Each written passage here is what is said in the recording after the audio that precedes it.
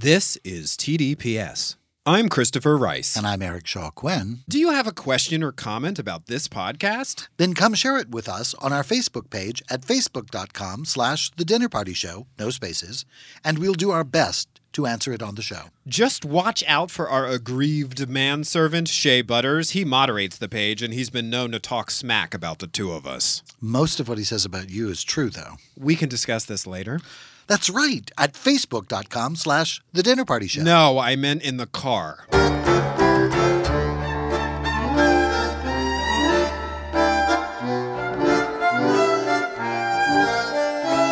Hi, I'm Christopher Rice. And I'm Eric Shaw Quinn. And you're listening to TDPS Presents Christopher. And Eric. And welcome to our official Halloween episode of the podcast. Woo, it's a spooky time. Even though it's after Halloween. Oh, is it after Halloween? That's what we get for recording in advance. But this is our November 1st episode. That's not All Saints Day, is it? Isn't that the day after the devils run around in the streets and make trouble? Now's the time to bring that up.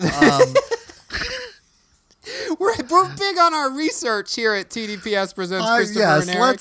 Let's bring up research questions now that we're actually recording the show. So I think it's something like that, Dia de los Muertes or All Saints Day, it's like it's part of that whole, I don't know. My favorite thing about this exchange right now is that we had a 15-minute preparatory conversation about all the stuff we were going to talk about in the first segment, and then I completely threw it off the rails by getting the date of our episode wrong. It's within fun. 30 seconds. Yeah. Yes. Yesterday was Blue Moon. Woohoo! What is that, Eric It's the Shaw Blue Quinn? Moon episode. It's the Blue Moon episode of the dinner. It's not the Dinner Party Show. It's the TDPS Presents Christopher and Eric. Old habits die hard, and it is still kind of the Dinner Party Show because it's still the party people, right? Yes. You guys are still the party people, so absolutely. It's really still a dinner party, even though we don't really call it that anymore. A blue moon is when there are two full moons in the same month. Okay. So there was a full moon on, I think, the 1st and the 31st or something like that of October of this year. So technically, I'm always like, they say it's going to be blue moon on this day, but like nighttime takes place over the course of 2 days, right? Mm-hmm. Nighttime starts at 6 o'clock in the evening on one day and ends at 6 o'clock in the morning on another day. So which day are we actually talking about? So I think it's still kind of blue moon. I don't know. I don't know how that counts. I don't know how they count that. But it would have to have been in the other day for it to have been a blue moon. So it must have been, that's how they're counting it.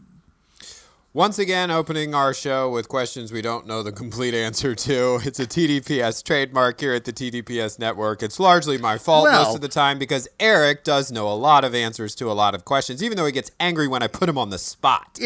It was Blue Moon. I mean, that I'm sure about. The other is just sort of a philosophical question that I have about, is it this week or last week? Which is, we have that conversation all the time when we're scheduling stuff. Absolutely. So let me just give people the headlines about this episode. That's how usually he doesn't pay any attention to what I'm saying, and then he says something like "absolutely." That's how a lot of our conversations go. Or how interesting. That's so interesting. I realize that about myself. I have the weakness or the character flaw of listening to a lot of interviews that I give on various podcasts, and I will listen to myself say, well, it's interesting because, and then I begin to describe something that's really only interesting to me because it's largely about me. So I've been trying to phase that out, but I feel that absolutely is creeping in to take over as the sort of, I'm thinking mostly about myself while you're talking. Jenna is listening. Jenna is listening. My favorite 30 Rock joke. When you were a kid, didn't you pretend to be asleep so that the other kid would shut up? You just say the other kid like it was some proverbial other kid. I would sometimes in the car with my friend or friends, they would want to talk a lot about things they were seeing out the window of the car as we were driving, which were also very clear to me and which I didn't really need a description of. And so I would, in the words of my father, who is no longer with us and can't elaborate on this story, I would pretend to nod off in the car so that I no longer had to be like, I do see that tree. That is a tree. Oh, and the billboard came after the tree. So I was a shitty little kid is basically the point of that story. Well, You just had a strategy for childhood that maybe wasn't typical. Whereas you were sort of a Jim Jones style cult leader in the childhood environments of your choice. The other kids were just sort of like, what is wrong with you? They were as put off by me as I was by them, and that worked out pretty well until they caught up with me. I think it was just a general sort of acuity thing. Like, they were interested in stuff that I was like, okay, yeah, like your description of, it's a tree, and then there was a billboard, and then there was another tree, and look, cows. Like, that was never really going to be a thing for me. You were very much young Sheldon from the CBS sitcoms, the spinoff of The Big Bang Theory. Without the scientific genius part. Like, artistic genius, perhaps, of a sort. I think I was plenty smart, but I wasn't like figuring out astrophysics and solving 20-part equations and stuff. That was not happening, but I was a smart kid, and it did cause me to have interesting childhood strategies, which I think I've carried forward into adult life. Mm-hmm. Absolutely. Because everybody didn't catch up when I was 16. Absolutely. And on today's show, I'm just teasing you. But yes, absolutely. I think that Eric's math should always be checked. That's what we've established. Christopher's math should always be checked. He's actually the one who didn't know what day it was as we were recording this episode. But I do want to tell people what we're going to do today in case they get sick of our banter, like that one iTunes review I can't seem to let go of because I'm an obsessive, resentful, vindictive person. We are doing something today called What's Spooky, which is in honor of Halloween, which was yesterday, apparently, as we've now discovered after extensive research. But it's still a very spooky time. It is. It's a very spooky time. The world is ending by many accounts, and according to many experts. It's a spooktacular weekend, and so we're continuing to spookify. So later in the episode, Eric and I will each be serving up a different television episode of a show called Paranormal Caught on Camera. I will be bringing you Oregon Bigfoot and more. It's like a musical and more. And Eric will be bringing you Seedy Motel Poltergeist. But first... Which is like an off-Broadway production. It's written by your gay friend. So there's some idiot tuned into our show who didn't want to hear banter? This is how it goes. And I know that creators and authors should not read their reviews, particularly on absolutely formats. not. Like, we should not. It's complete not waste because, of time. Not because they shouldn't exist, but because they're not for us. It's not a venue in which we belong. We shouldn't be. I don't believe we should be policing it, contrary to what some others might think. But I did read one, and I will say it happened immediately after I had let's say a sharply worded disagreement with somebody on Facebook. Out of nowhere, up popped this nasty review on iTunes that was like one line and said, "I don't like them, and they banter too long." And that was it. That was the whole review. The banter goes on too long. But that's like the whole show. I know.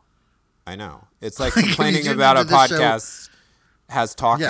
Yeah. I don't really. That's a strange. Maybe we're not good, but that's not really a real podcast complaint. Anyway, do go on, Christopher. I just was struck by that notion of like, what an odd complaint. I know, it is an odd complaint, but everyone has a right to complain, and there's usually a place for them to do it on the internet, and that's the joy of the 21st century. Or you could do like we do and have your own podcast. You could actually go to the trouble of complaining for a whole fucking hour. That's right. And officially. See if anyone wants to listen to it. With a title and graphics. We teased. Okay, a couple things. All right. It's time to focus on these notes I spent 5 days putting together. Gotta get serious. Okay, sure. Let's get serious. Serious notes time. Half a page. Well, no. It's a packet, Eric. We do 4 shows at once, and I send you a nice, big, thick, healthy packet of show notes for us to sound educated and informed so I can get the wrong date for Halloween on tape. That's great. Last week we brought you a special episode about a 30-year-old unsolved homicide here in Los Angeles, the murder of William Arnold Newton.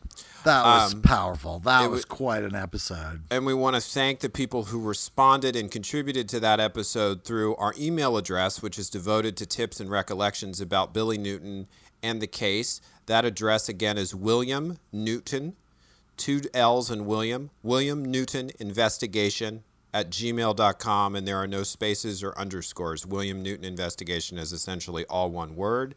Facebook, our Facebook page of The Dinner Party Show is also a place where you can bring tips and recollections. We have some posts about the case on there.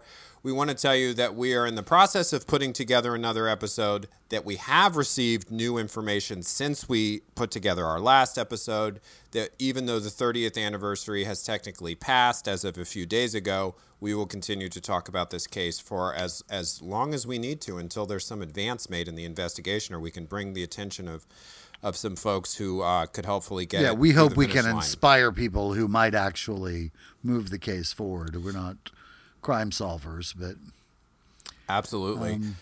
So that's the thing. Stay tuned for that. It's not going to be this episode, but it takes time to put these episodes together. And thank you to everyone who wrote in through Facebook and through the email address williamnewtoninvestigation@gmail.com. We also want to tell people we're starting a new thing on Facebook. We're calling it the Wednesday Question. So if you listen to this episode, we will have a question about it on our Facebook page that's going to pop up around midweek, so we can keep in touch with all of you there. And it will be inspired by whatever the hell we end up talking about today. And as we teased last week, Eric Shaw Quinn visited the hinterlands of Netflix, a little app that some of you may be aware of or may have on your phones or streaming televisions, and he watched a movie that he has a review of for us today, and that movie is called Enola Holmes, and it stars Millie Bobby. It's like, what is he talking about? I am not doing a review of Enola Holmes. No, we watched this. We had an arm wrestling match over. When we wrapped up last time, we said that we were going to be talking about two different shows, the Enola Holmes being one of them, the Millie Bobby Brown, the new Netflix version. And I don't want to be spoilery because Christopher didn't watch it. I didn't watch it. But it's that Millie Bobby Brown plays a new character, but it's built around Sherlock Holmes and his brother Mycroft, and she plays their younger sister, Enola. And Henry Cavill is the most beautiful Sherlock Holmes ever, and Sam Claflin is certainly the most fetching Mycroft. And I am a huge fan of Millie Bobby Brown, so it was no fail. Also, Helena Bonham Carter plays her mom. It's a pretty great new addition to the Sherlock Holmes pantheon. And Netflix spared no expense, but probably the most interesting thing about the production is the lawsuit, the heirs of Arthur Conan Doyle.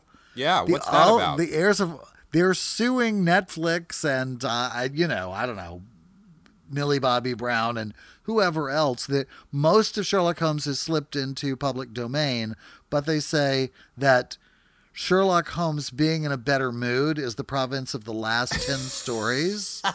So because Henry smiles and stuff in this, they say that that's an infringement on their rights. So they're suing over Henry's smile, basically. I can't see that this lawsuit's going to go very far, but points for trying. And Netflix has $1 billion. They may just say, here's $100,000 to shut the hell up. You never know how those things go, or pay off your lawyers for bringing this incredibly frivolous suit. But so that may be the most. The movie is certainly lovely and well worth a watch, and you will be able to attest to the fact that Class Action Park is oh my god, a can't miss HBO Max extravaganza. If you're one of the people who has not, for some reason, one of the many millions of people who has not yet activated HBO Max, even though you can because you're an HBO subscriber, there's like a lot of people out there that have not activated the service yet. I recommend doing it for this documentary. It is about the most dangerous, reckless amusement park ever in history.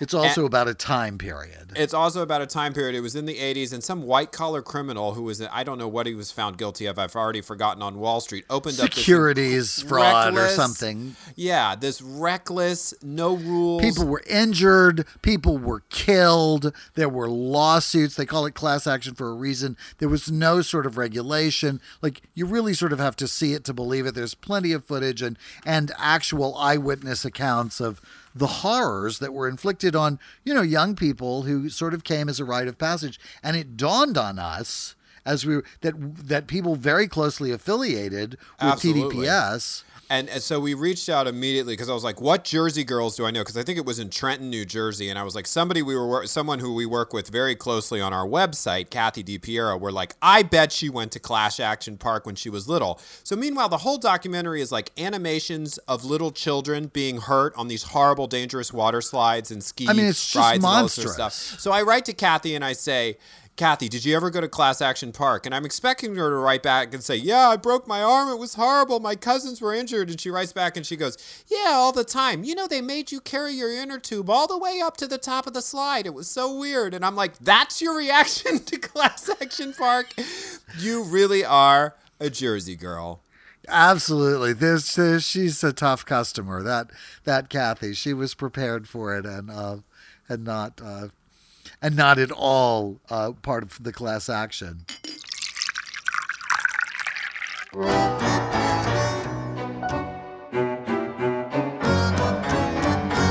I'm Christopher Rice. And I'm Eric Shaw Quinn. And Eric and I aren't just podcasters. And bitches. That's right. We're also authors, and you can buy all of our books at www.thedinnerpartyshow.com or tdps.tv and wherever ebooks are sold. At thedinnerpartyshow.com or tdps.tv, you can check out my Right Murder mystery series. Or sample my Burning Girl thrillers. The best part is, the more you buy our books, the less likely we'll end up filling the spot with an annoying ad for a napkin that counts your calories. The TDPS Network, alienating potential advertisers one promo at a time.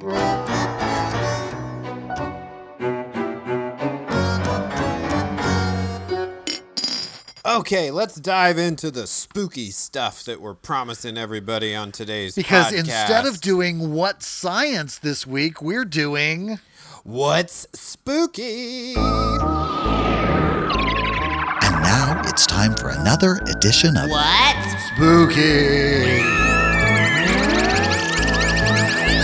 Okay, so we both watched an episode of Paranormal Caught on Camera. I get to go first because Eric went first on our last What's Science episode. And somebody was keeping score, apparently. And I always keep score. Season 1, Episode 6. My episode is entitled Oregon Bigfoot and More! Exclamation point. Although I think I might have added the exclamation point. I'm not sure that's actually part of the episode title. I can't really imagine. And it was Oregon that was the thing that really appealed to him. I love Oregon. Bigfoot. I love Bigfoot. I love monsters. I love cryptids. Eric Shaw Quinn, do you know what the definition of a cryptid is? I don't. What is the definition of a cryptid, Christopher Rice? It is any animal that there is no proof of its existence. There is no irrefutable scientific proof of its existence. So Bigfoot, Mothman, I was going to make a political joke there. I decided not to make it the last minute. So nothing. So it's like, so we have 2 cryptids featured on this episode. And I want to say, as with the last What Science episode we did, these are buffet episodes where they offer up multiple cases in a single hour of television. So I am going to make the executive decision to focus in on the ones that I liked the most first. And you, of course, Eric, are free to do whatever you want to do with your episode, because there's no stopping you from doing whatever you want to do. That's pretty much the way it's always been, yes. At any time. From now and since the beginning of time. So here's what I'll have to say about this show in general, which I actually enjoyed. And part of the reason I enjoyed it is that it includes interviews with the people who submitted the video. And that is when you, as an audience member, can decide, are these people completely crazy? And I would have to say the crazy quotient didn't seem that high to me on my episode. A lot of them were very convincing. Some of the videos submitted were subtle. Some were completely wild and out of this world. But I'm going to start with the one that scared me the most and also seemed the most convincing. But I will begin my discussion of it with a question. Eric Shaw Quinn, have you ever heard of Skinwalker Ranch? God, yes. And that's as much information as I have. For some reason, whatever it is has kind of drifted out of my memory. But maybe years of watching Supernatural. I'm not sure, but I have heard of it, though I couldn't tell you what it is.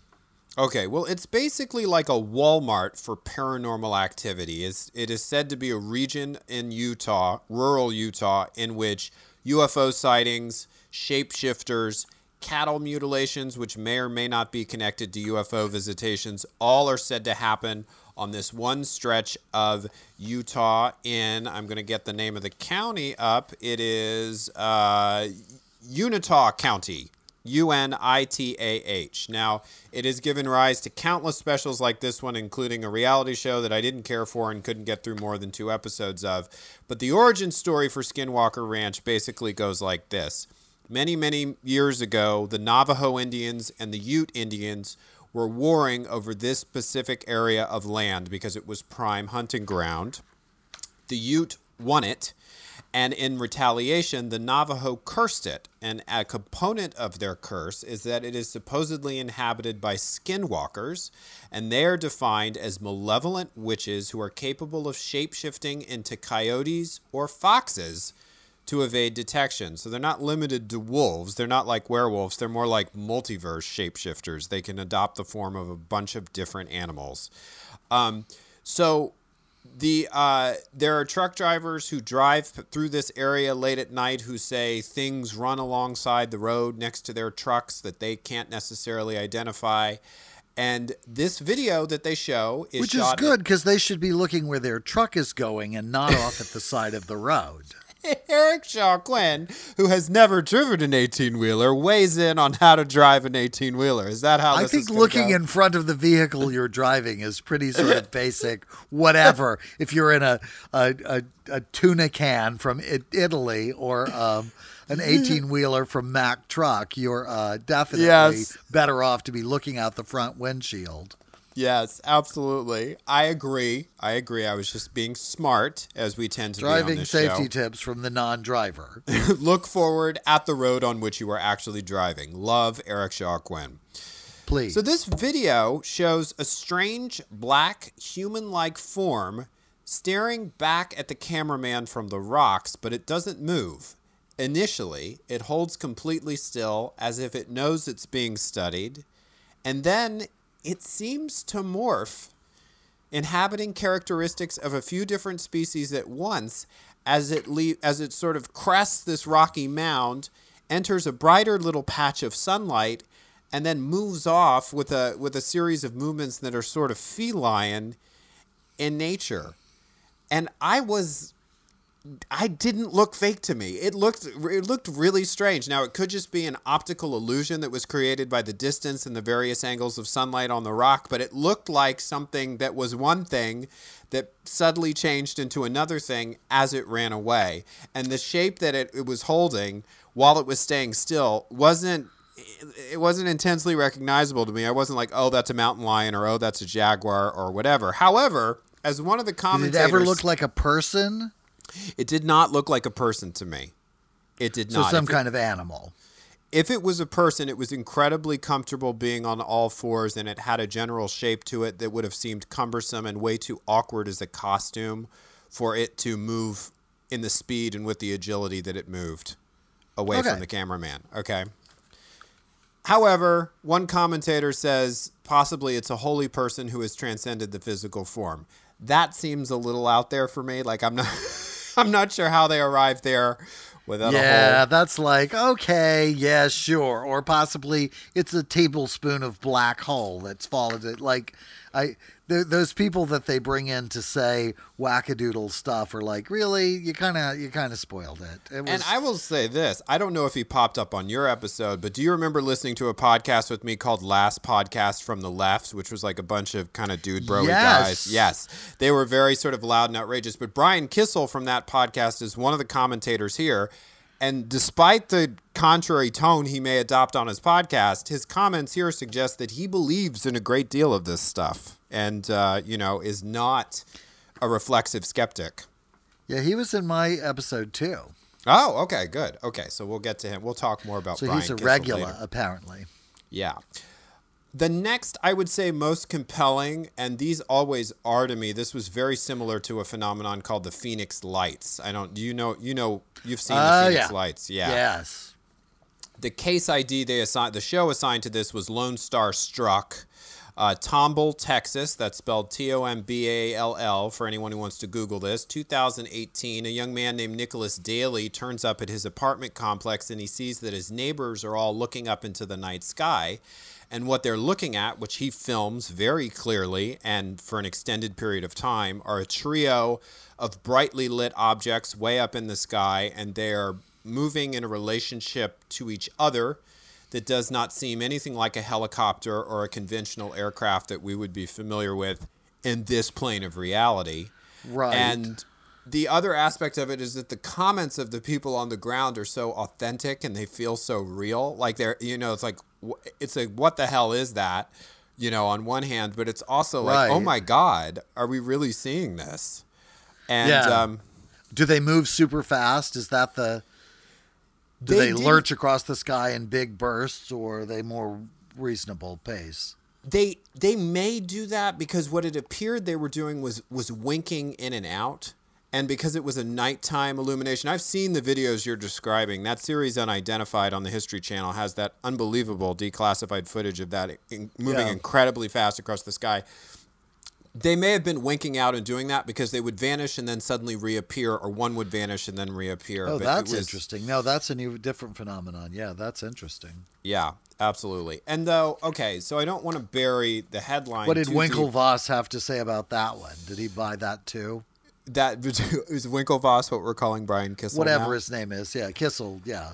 Well, I'll say this. I was really annoyed. We did 2 episodes of What on Earth for What Science, and I was annoyed by the sort of scripted nature of the commentators on that show. And there was a similar vibe to this show, but it wasn't quite as hit you over the nose with what they were trying to make you believe. But they all seemed to buy into everything that they were seeing. They didn't really include a skeptic in the bunch. I don't know if that's how your episode went, but and it was interesting to decide what was scary and what wasn't, which I think is sort of a larger conversation about the unexplained. Like, is this actually a thing that's truly scary, or is it just something that I don't understand? And that brings up one of the weirder things they did on the episode, which was 2 bicyclists. I believe this was, let me check my notes. I think it was somewhere in South Carolina or North Carolina. It might have even been Hilton Head Island. Here it is. It was actually Hilton Head Island. They were bicycling through the kind of swampy brush area, and they came across this big single leaf. I'm going to say it's about hand-sized, that was moving wildly back and forth, and there appeared to be no wind, no breeze. It was completely unclear what was affecting this thing. They actually got in the frame with it, tried to touch it, and its motion remained. It was almost like a metronome, like really wild and back and forth. And their vibe was, this is a scary thing that is telling us to get out of here. But in reality, it was just a leaf that was moving back and forth really wildly. And they were the most compelling interview. They were interviewed next to the Bigfoot guy's son, who I'll get to in a minute. But they were interviewed, and they were like, we got a bad feeling. It was not, we almost tried to touch it to see if if that's what it was going to take to like come into contact with whatever was moving it. We couldn't do it. We felt like it was a message that we needed to get out of that section of woods really fast, and all that sort of stuff. So Hilton Head, South Carolina, then. That's, Hilton Head, South Carolina. Vacationers, maybe a little herb before, but they had video of it. They had video of it, and I that's the thing that's interesting about this series, is that they have video of the phenomenon, that whatever it is that they're talking about. I don't know that I would count them all as being paranormal, but like I don't count UFOs as being paranormal necessarily. I always think of that as being more ghostly. Mm-hmm. So? How you mean ghostly? Like outside the boundaries of what we can explain, but I think of paranormal as being more of a ghostly kind of. Oh, I see. Right. That sort of. Whereas UFOs seem like a phenomenon and a really interesting one, but they are a more specific kind. I don't see them as necessarily. Anyway, it doesn't make any difference. You get video, was my point with these, so it gives a level of credibility that some of our other What Science entries have not necessarily possessed. Absolutely. So, Oregon Bigfoot. Finally, Wasn't your favorite, but still in there. Well, it is in a way. It wasn't my favorite, but it was more compelling than I expected it to be. This is apparently pretty famous Bigfoot footage, and the way that this was presented was that the son of the man who took it, and that man is no longer with us, was interviewed, and what he's...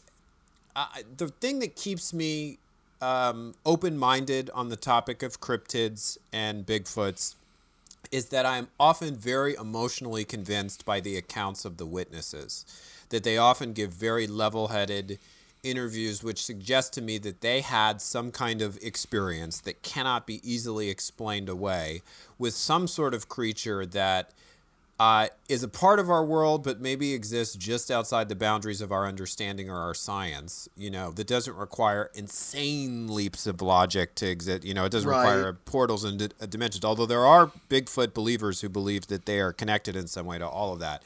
Anyway, in the Blue Mountains in eastern Oregon, in a pretty thickly wooded area, a Bigfoot enthusiast or explorer, we should call him, Paul Freeman, really set about through this area for a long time looking for Bigfoot. And what he found mostly were tracks, and those, of course, are very controversial. But on August 20th, 1992, he was tracking some of these tracks, and it was a really dry period. And so there weren't a lot of viable water sources in the area, and he zeroed in on one that was still being used by a lot of animals, and that is where he raised his camera and captured footage of what appears to be a Bigfoot-like creature wandering through the woods. Now, a lot of people are familiar with the Patterson-Gimlin film, which was taken in the 60s, which is shot from across a wide field and features a Bigfoot-like creature looking back over its shoulder and then moving off into the woods. My dad was always completely skeptical of it because he said the movements of the creature were far too human and it looked like a man in a suit. What sells me on this is not necessarily the movement of the creature in the film, but the son's account that there were 2 times in his father's life that he saw him truly scared. One was on the day that he died, apparently. Sad story. But the other was the day that he came home after taking this footage of this creature in the woods. And that made me sit up a little bit. Why did it frighten him, did he say? He didn't say necessarily, but I would say this. If it is what it is, it doesn't demonstrate a lot of fear of the man filming it. It is quite relaxed in its movement through the woods. It's like, oh, you're here, I'm here, and I'm not afraid of you.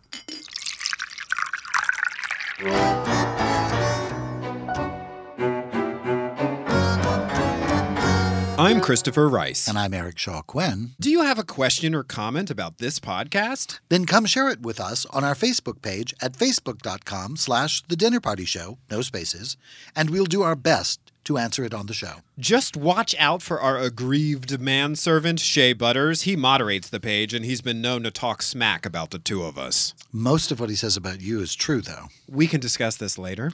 That's right, at facebook.com/The Dinner Party Show. No, I meant in the car.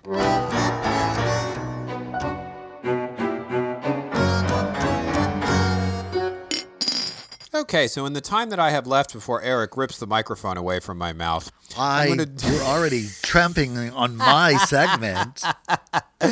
Just a little bit. I'm going to do one more. There were a couple more, but they didn't interest me as much as this one. We're going to go to Pembroke, Wales, which is described as a town steeped in 1,000 years of history, the birthplace of one of England's great kings. And so some ghosts left behind. And the only place in Wales that it's possible to actually pronounce. Yes, absolutely. Pembroke. Yes. So, but apparently these ghosts from 1,000 years ago have decided to mess with some guy's kitchen.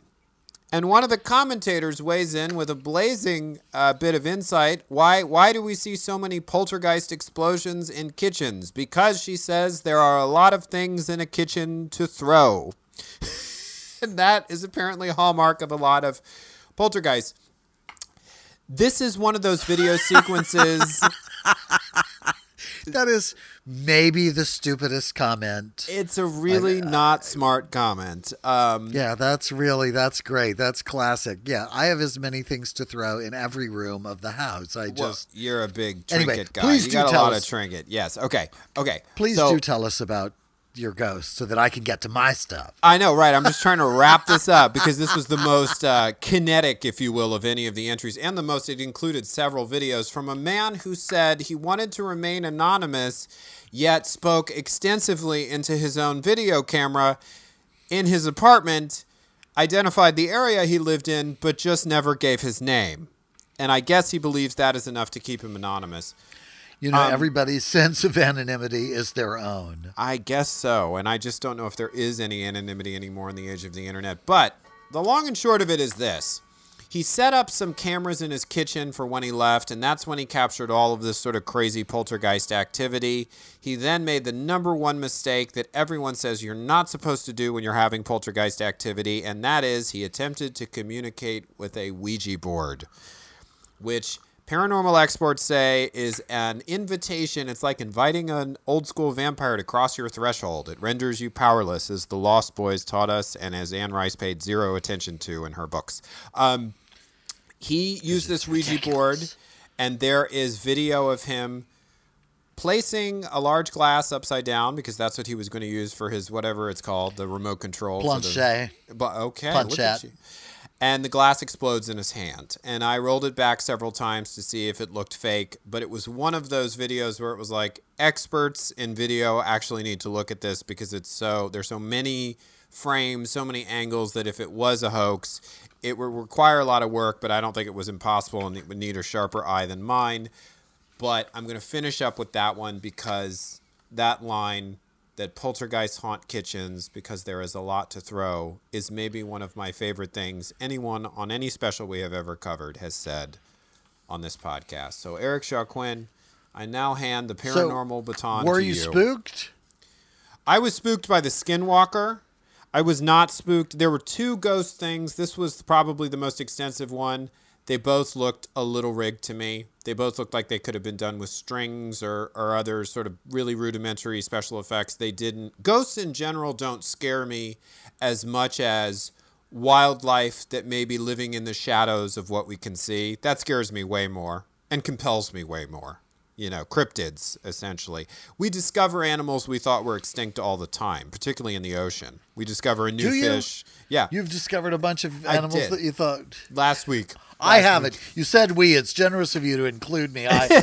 There are no... that would require going outside, and you know I'm not a fan of that. So I know you're I haven't not. discovered pretty much any animals other than the neighbor's dogs, and I try and avoid them as well. So, Absolutely. So yeah, that's not really my thing.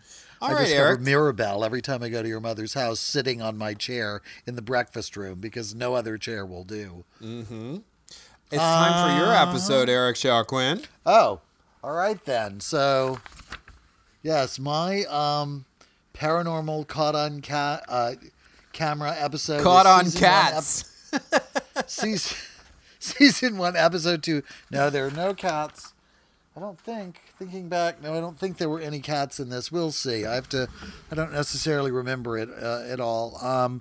Mine was season 1, episode 2, and I don't know. It was something about CD Motel or something. That was the CD thing. Motel Poltergeist. Yeah, that was the thing that drew me in. And as it turns out, that was the very first segment on mine, because these are buffet, as you said, generously. Segments, very generously. I don't know. Buffet would require that maybe I wanted everything that was there, or would have been interested in it. Salad times. bar. My opening, yeah, okay, sure, or dumpster would also cover it. My opening remark to the whole thing is, I am available.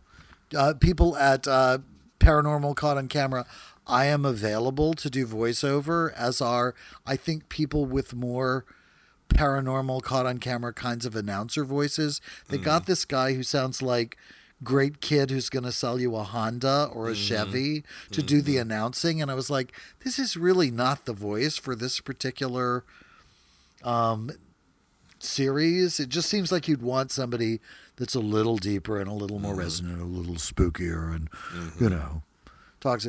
That just really, right off the bat, I just thought that was kind of a tenny note with the whole thing. We open with Frank Ramirez, a Texas businessman who travels to Harlingen, Texas, and stays in the aforementioned seedy motel. He opens by filming drinking glasses and the telephone. He says one of the glasses fell on the floor, even though none of them are on the floor, and that the phone fell off the hook, even though the phone is on the hook. And he doesn't know why, he says. And he's worried. Wait, so none of the stuff he's saying is happening in the video is actually happening in the video? He just shows us the phone and the drinking glasses, like in a cheap in a shitty motel room. Like, he's right about the motel room. Like, yes, this is definitely not a nice motel. Susan Slaughter, a paranormal investigator, says that there's a lot of energy going on at a hotel and these places. For instance, she says you might have a romantic liaison or possibly a suicide at a hotel for people looking for privacy. Susan seems a little dark to me. Yeah.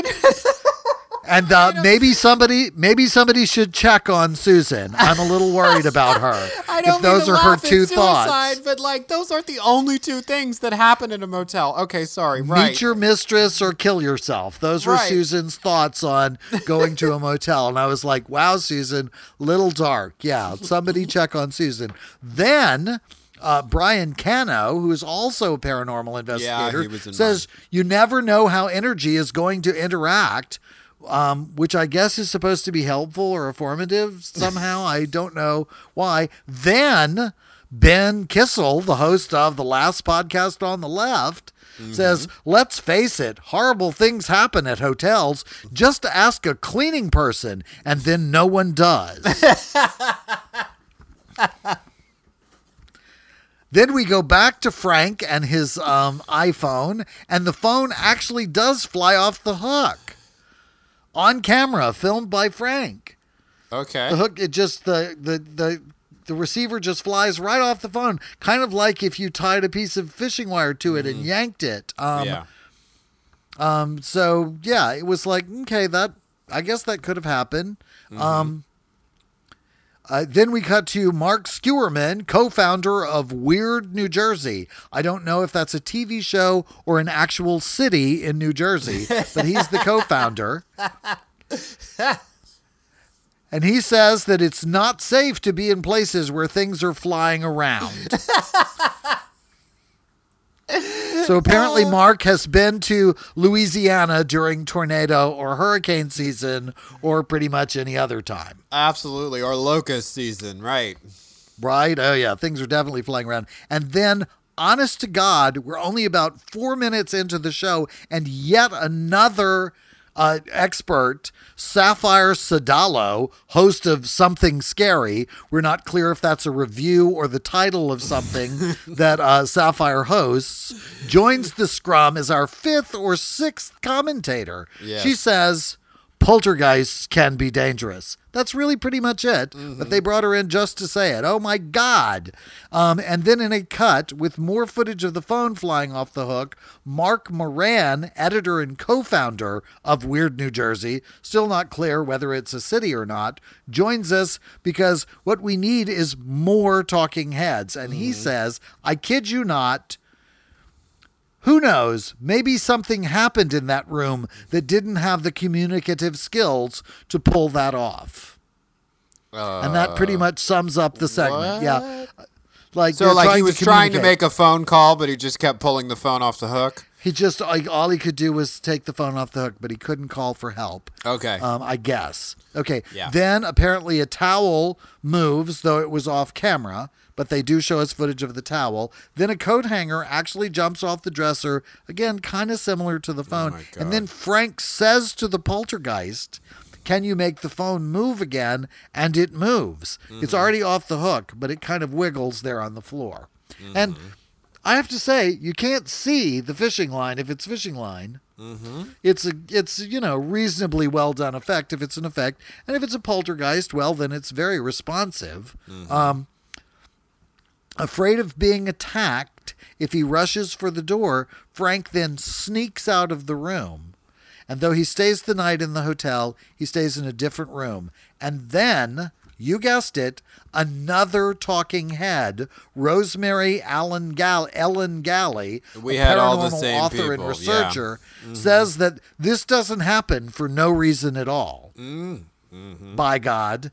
Apparently, Ellen believes that ghosts are not illogical and that they must have a reason for doing what they do. Then Frank tells us that after the video went viral, a family from Harlingen contacted him to tell him that their daughter had been murdered in that very motel room and that the killer had never been caught. Ew. Ew. But that's it. So that was the titular, the eponymous segment Okay. All right. of my particular buffet. So, okay, maybe. I was pretty skeptical. That was the opening.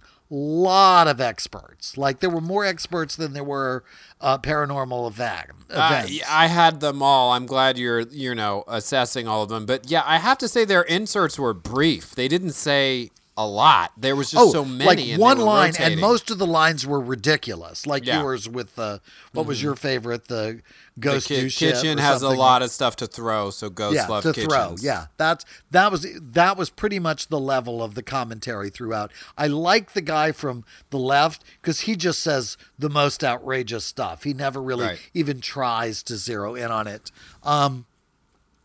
The segment 2 was called "Oh Holy Light." Okay. In it, Eladale Gedelievich, a man from Israel, sees a USO over the Dome of the Rock in Jerusalem. Wait, a It's this big, UFO? bright- A UFO, right? I think you said a Yeah, a USO. UFO. I think you said a USO. Did I like say a USO? Bob I don't know, Hope but in I the meant a USO UFO. show? Okay. Absolutely. Sorry, go on. There was Bob Hope was hovering over the Dome of the Rock.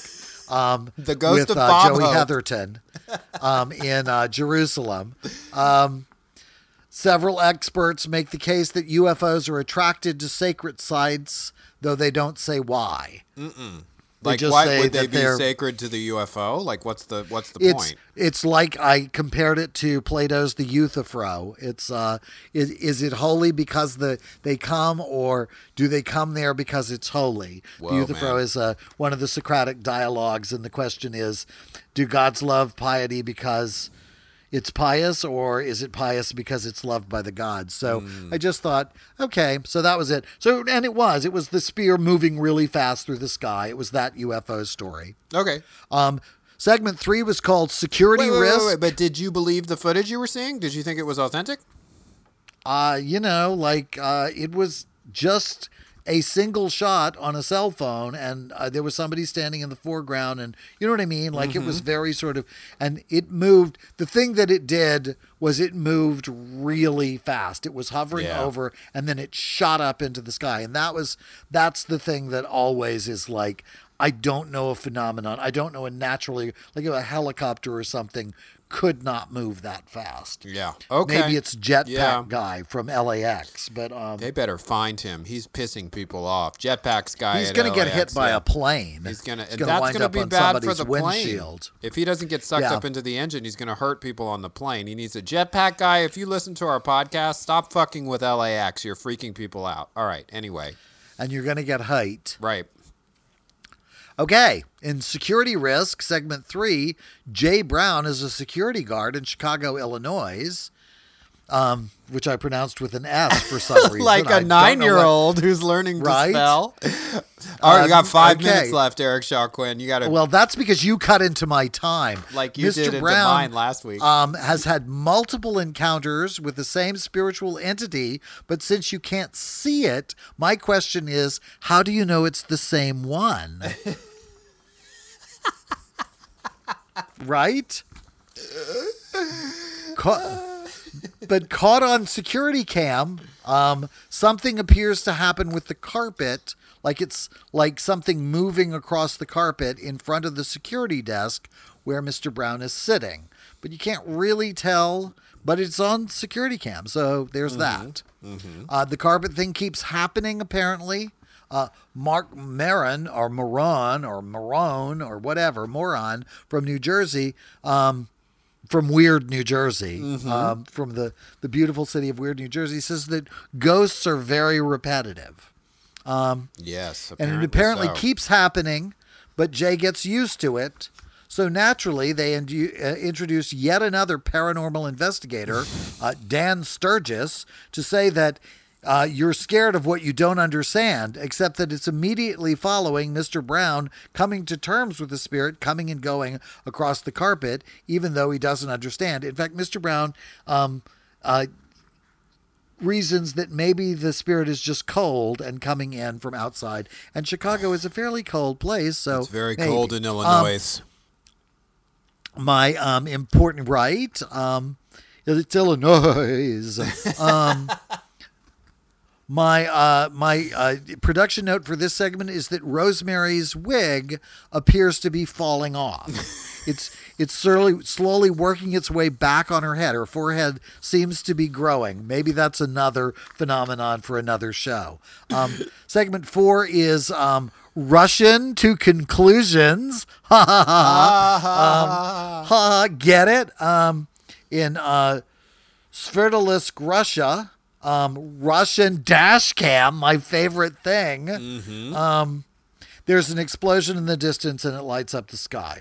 I was like, this isn't paranormal. This is not very weird. Yeah, they tried to do locusts on mine, and I'm like, this isn't paranormal just because you've decided it means the end of the world. Yeah. It gets back to your platonic thing you talked about. And they show you footage where you can clearly see that it's a ground-based explosion reflecting on the clouds, which is like, okay, that's a phenomenon, but it's not really paranormal, and I don't really think that whatever. Anyway, some completely random girl shows up, no ID, and says that they saw something crazy in the sky because it's Russia.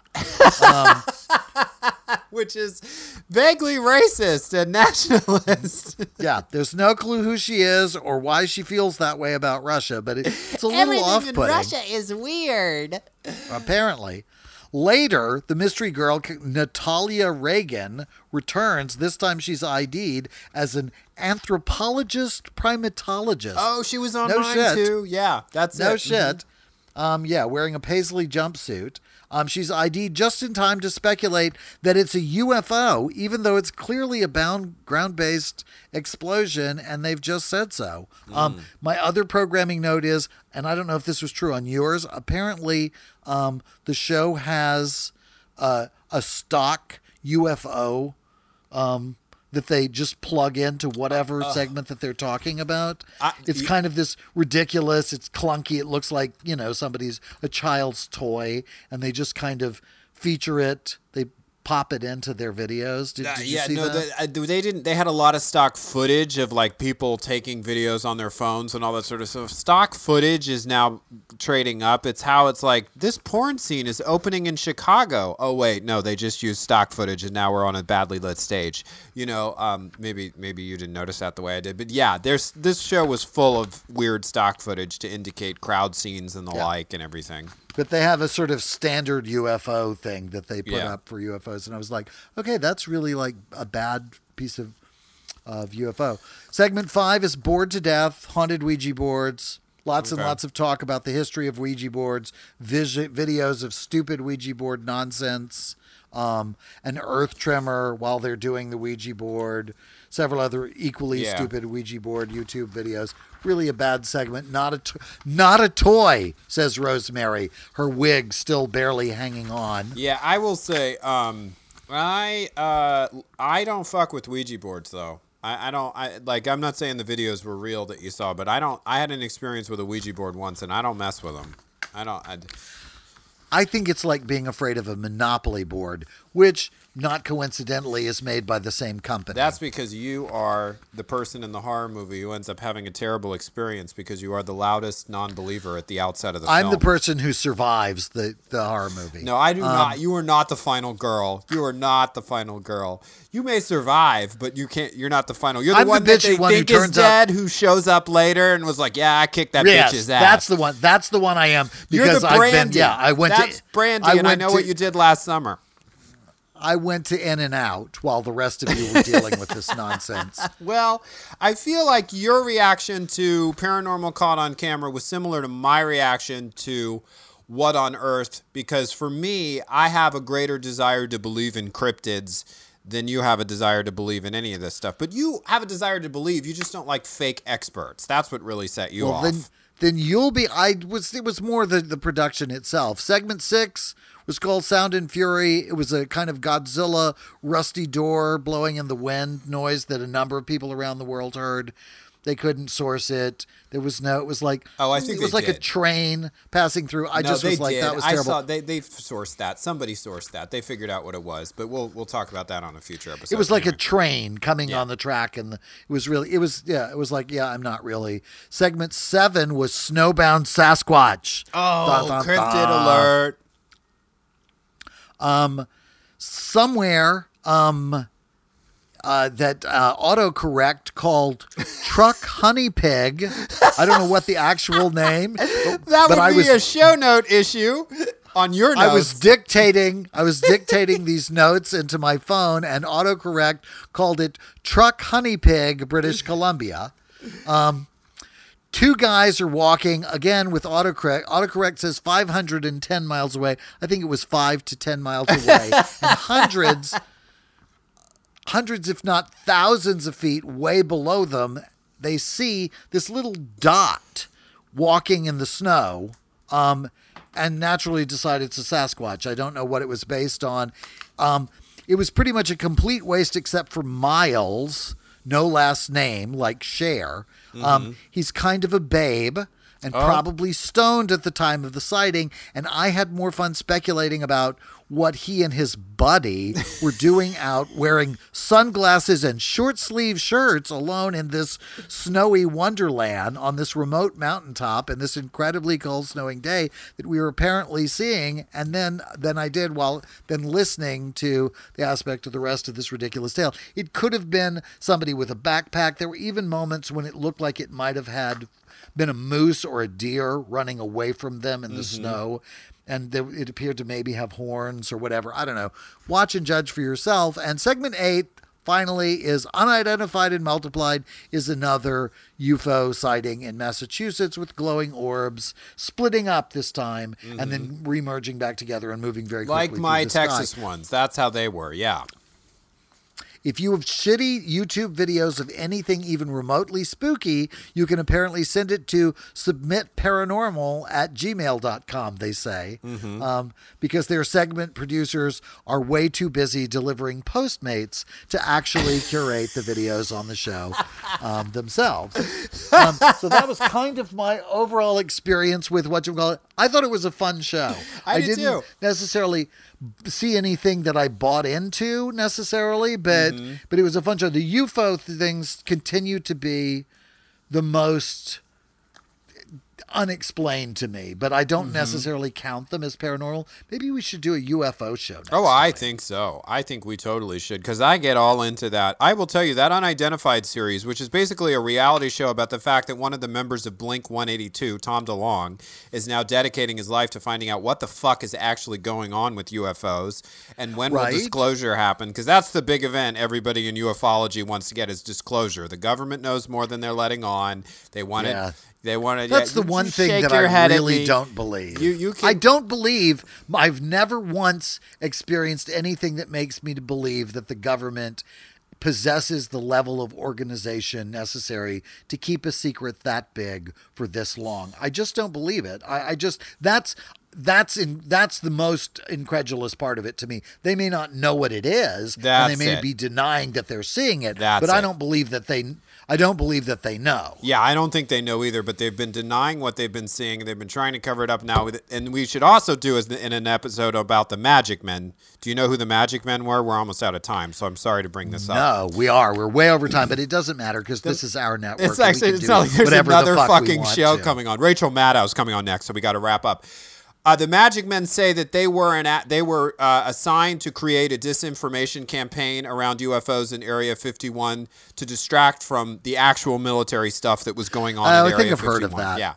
Anyway, we'll talk about all of it on a future episode, but we want to tease next week's episode. First, we want to remind you to look out for the Wednesday question, which will pop up on Wednesday after this episode posts on our Facebook page. On our Facebook page, yes. Okay. Absolutely.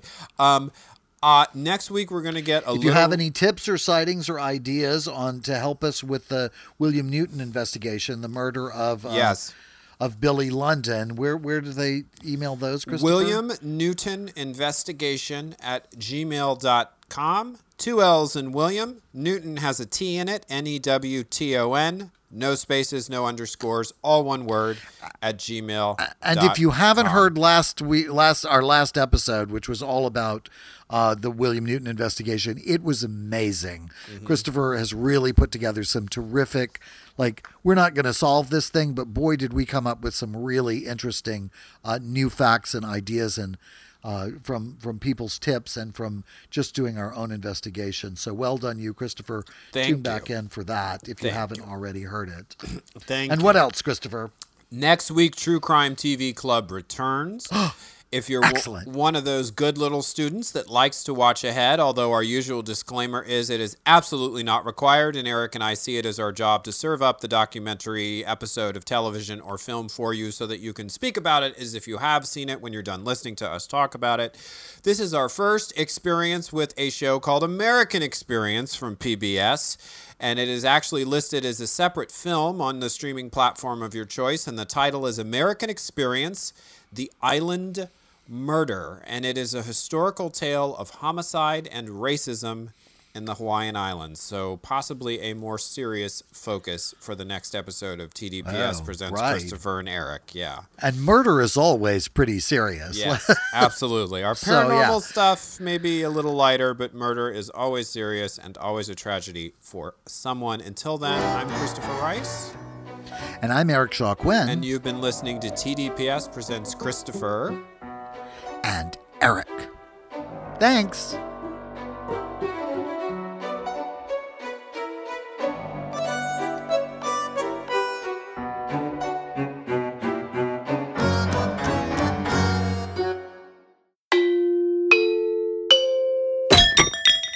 This is TDPS.